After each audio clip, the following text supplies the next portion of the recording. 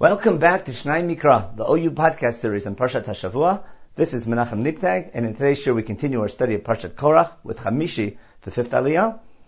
Tomorrow, for Shishi and for Shvi, the second half of Parshat Korach, that will be taught by Rabbi Weinreb.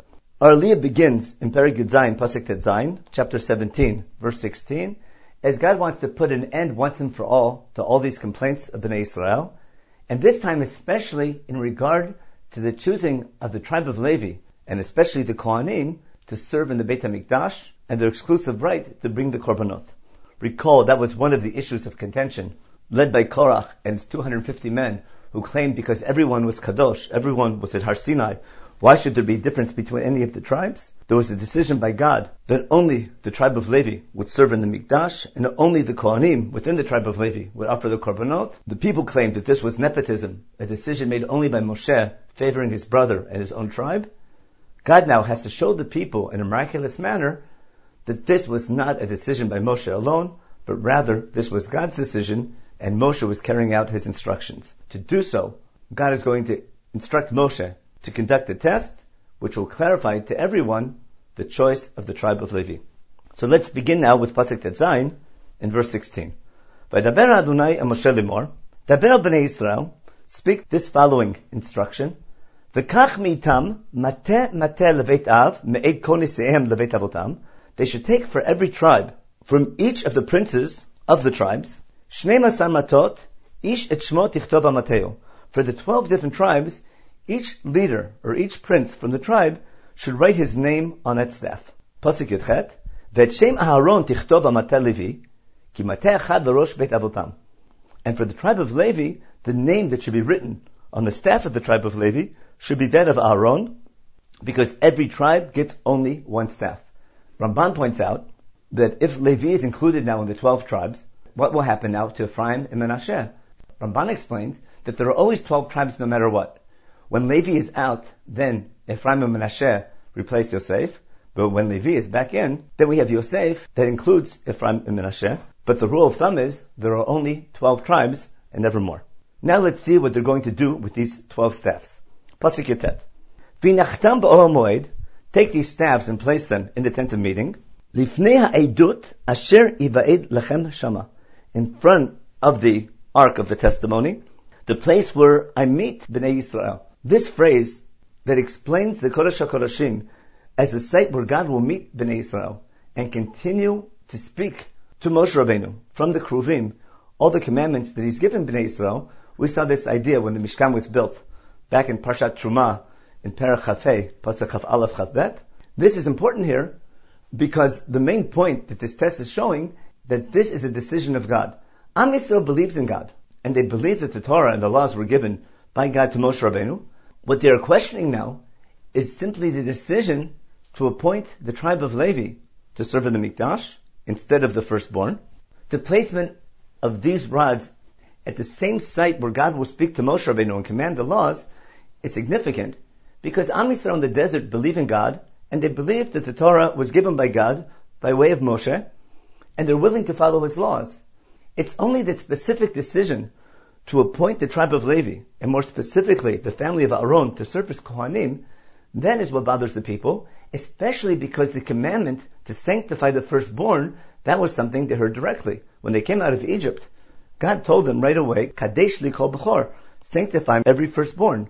Now that there has been a change in that decision, and we're switching the firstborn with the tribe of Levi, the people fear that this was simply nepotism by Moshe Rabbeinu, favoring his own tribe and his own brother's family, and not a decision by God.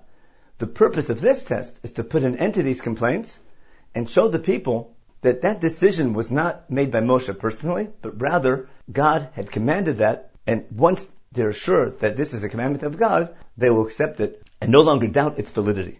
Let's see now how God will show who has been chosen. Pasuk Chaf, V'haya, ha'ish asher evchar bo mateu yifrach, and it will come to pass, the person who I will choose, his staff will blossom. V'ashikoti me'alai et tlunot b'nei Yisrael asher heim malinim alechem. And I will finally get rid of all these complaints of Bnei Yisrael that they consistently complain about me. This test will finally put an end to these complaints. Pasuk Chaf Aleph, Vaydaber Moshe b'nei Yisrael. So Moshe relayed this commandment to Bnei Yisrael. Vayitnu elav kol nisiehem mateh lenasi echad leveit avotam shneim asar matot.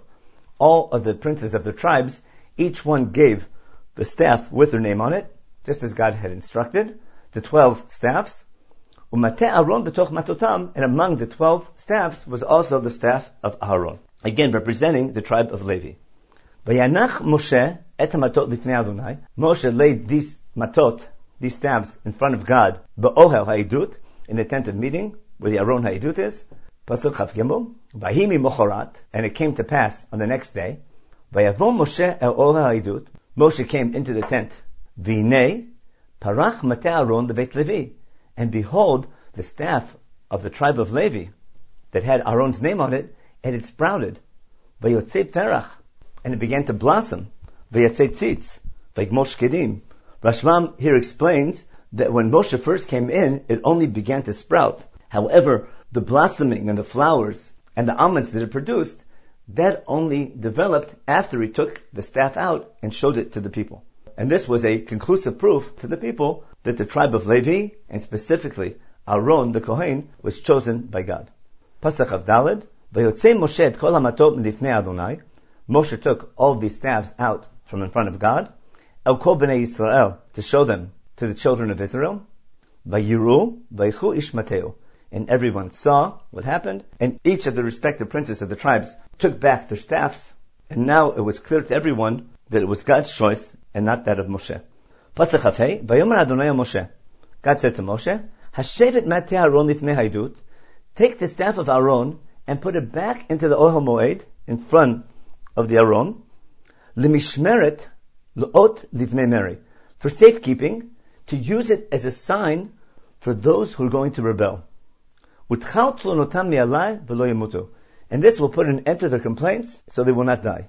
V'yas Moshe kasher tziva Adonai oto kein asa. And Moshe did exactly as God commanded. He took the staff of Aaron and put it back into the Ohel Moed. I'd like to conclude our study of the first half of Parshat Korach with an observation in regard to this last pasuk brought up by Chizkuni in Parshat Korach, where he explains that the mateh that God told Moshe Rabbeinu to take before speaking to the rock and giving the people water after they complain was this mateh of Aaron, which God told him to put into the Ohel Moed as a sign, as an ot lifnei Meri.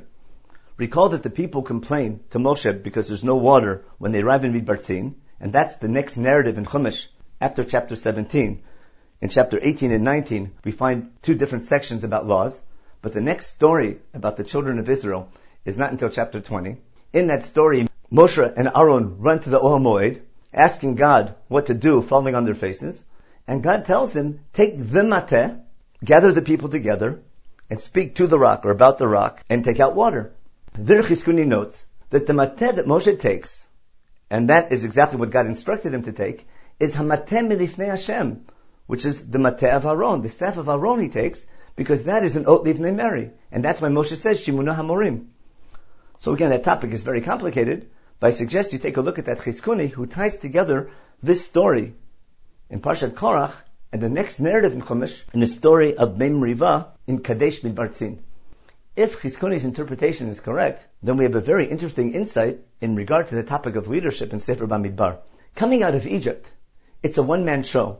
Moshe Rabbeinu leads the nation, performs all the miracles, takes them to Har Sinai, and Am Yisrael are very passive through that entire experience. However, the purpose of the desert experience is not to make the nation totally dependent on a single leader, but rather to slowly learn the responsibilities of leadership and to teach the nation to do things on their own, to begin to delegate obligations. And through Sefer Bamidbar, as we prepare our journey to enter the land of Israel, there's a need to delegate leadership not only to the 12 tribes, but also to the 70 elders. This topic is surfaced over and over again in Sefer Bamidbar.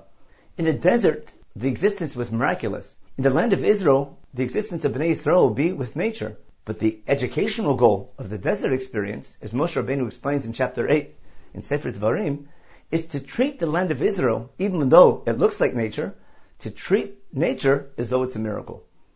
In other words, the highest level to live on in the land of Israel is to live with nature, but treat it as though it's a miracle. To treat the produce of the land as though it was the manna of the desert. To accomplish things on your own but attribute those accomplishments to the God who created you. To teach that lesson to Bnei Yisrael was a difficult job. Moshe will be challenged by preparing the people not only to want an Eretz Zavat Chalav Udvash, not only to anticipate the land of Israel as a place where they receive everything, but rather to prepare them to become a Mamlechet Kohanim V'Goy Kadosh, to become a model nation representing the concept of godliness to all mankind. As we saw in Parshat Shlach, God reaches the conclusion, after the incident of the spies, that this generation is not ready to go in. Now there's an attempt to prepare the next generation. God's ultimate goal is to make sure that the people are ready not only to be receivers, but also to be doers, not only to anticipate an Eretz Zavat Chalav Udvash, a promised land flowing with milk and honey, but rather to use that land to become a Mamlechet Kohanim V'Goy Kadosh, to become a nation representing God. That was not only Moshe Rabbeinu's challenge to the generation in the desert, but that remains Am Yisrael's eternal challenge in representing God for all future generations as well. Hopefully our study of Parshat Korach will help remind us of those goals and applying them in our generation as well.